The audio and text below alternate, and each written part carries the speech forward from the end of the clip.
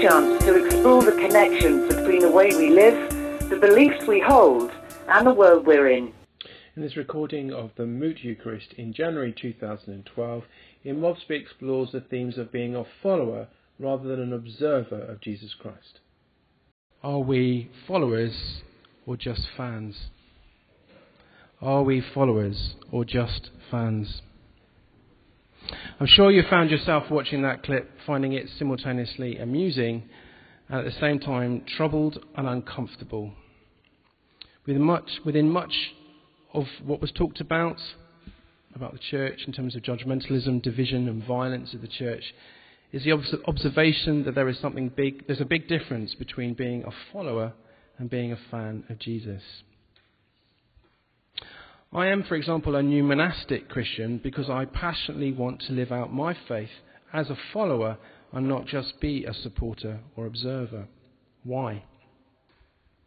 Because I'm convinced that I believe that Jesus, as the expression of the Trinity that is God, is calling us to live and act another way. And this is what is happening in the gospel stories. As the crowd and the disciples follow, he is challenging them not to be just supporters where you observe from afar, but to be active followers of what Jesus calls us to live and become.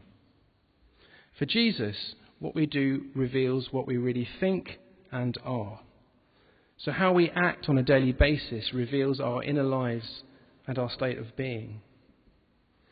The Bible's full of people who wanted to be supporters rather than followers, who could not follow because of anger, fear or pride, fear of giving up independence, fear of not being in control, fear of taking responsibility or stopping for being the eternal victim, and fear of maybe of growing up. The list goes on. This is why I am excited about new monasticism and what we're trying to do here, because I think there is a radical call in the aspirations, the spiritual practices and the postures that we use as a tool here to help us live out this call to act as followers of Christ in love and spiritual maturity. Our rhythm of life is a tool to help all of us in our desire to grow in our ability to follow Christ. So what does it mean to be a follower rather than just being a supporter? Well, I want to start with a lectionary text today from Revelation. In this curious mystical interaction between the writer of Revelation and an angel, we are reminded of the divinity of the Redeemer God. I am struck by its central message that as Christians we are called to submit and follow, and I quote, "Blessed are those who are invited to the marriage supper of the Lamb.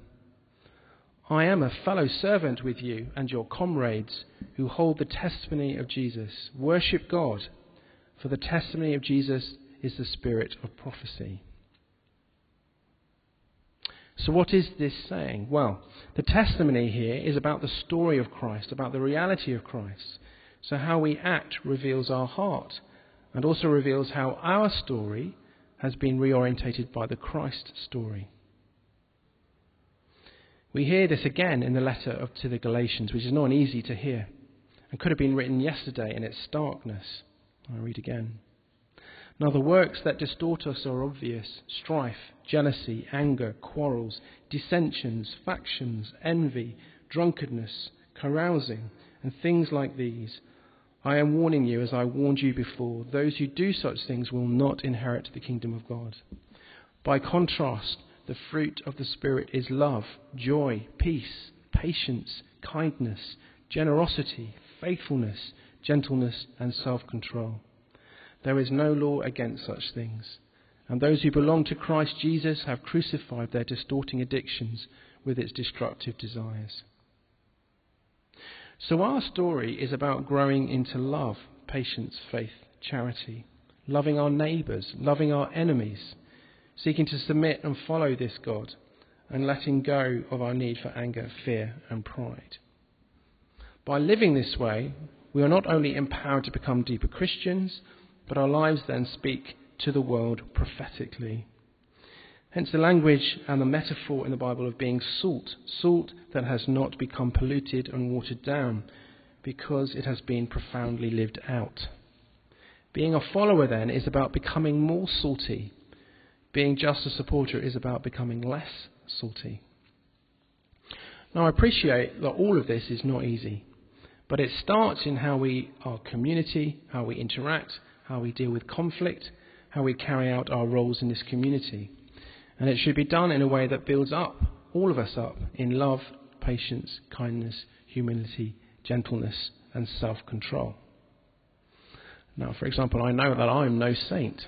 I get angry, I get frustrated, and at times I can get annoyingly emotional. Partly because I'm working very hard with you to build this community to a state of stability, but I want you to hear that I am sorry for the times when I am not living out these fruits of the Spirit. But equally too, all of us need to wrestle with this calling to live out the fruits of the Spirit, to enable us all as individuals and as a community to grow in love, and also to enable God to build the kingdom of God through and of our relationships in this community. This needs all of us to face up to our anger, pride and pain, so that we grow in love, love of God, love of ourselves and love of others, as Jesus commanded us to. When people look at you and me to seek and to make sense of Christianity, may they not see us as hypocrites. I hope that they will see us as those who are struggling, if sometimes failing, to stumble towards salvation by seeking to follow and live by what Jesus challenged us to be and do. Finally, looking to the gospel passage, and one I really love, the one of the wedding at Cana, is a demonstration that following God is not about becoming black and white, more judgmental or more fundamentalist, quite the other. As Jesus himself lives out the new commandment to love God, love himself and love others, and does so whilst at the same time making so much wine at a party that people got drunk.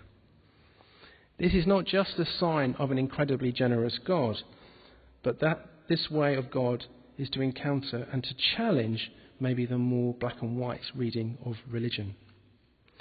Following this Jesus is about seeking not to be a hypocrite, seeking to love enemies and everyone else who annoys you, to not put your identity in riches and materialism, to seek the common good and peace, to care for the poor and vulnerable, and to understand that wider society and extended relationships are as important as our loved ones, partners and family. That justice, healthcare, welfare, ecology are not somehow anti-Christian, but quite the opposite, very much part of God's intentions in the kingdom of God. And so now we stand in Epiphany, near the end of Epiphany, and remember the wisdom of the Magi in seeking out and honouring the God-child. So we are called, in the same way, to refresh our own lives, to remember our calling to be followers of Jesus Christ, and not to be distorted by the passions, by not being distorted by our pains, and to step away from being passive observers or just supporters. Jesus is uncompromising about this difference when he says that those who seek their lives will lose it, and those who lose it for my sake will encounter the kingdom of God. Following, then, is about submission of our self-interest, getting beyond our ego and our selfishness to follow a God that can lead us into all truth, depth, peace and well-being through seeking to live and act another way. Amen. Thanks for listening to the Moot Community Podcast. If you'd like more information on who we are and what we do, please visit www.moot.uk.net.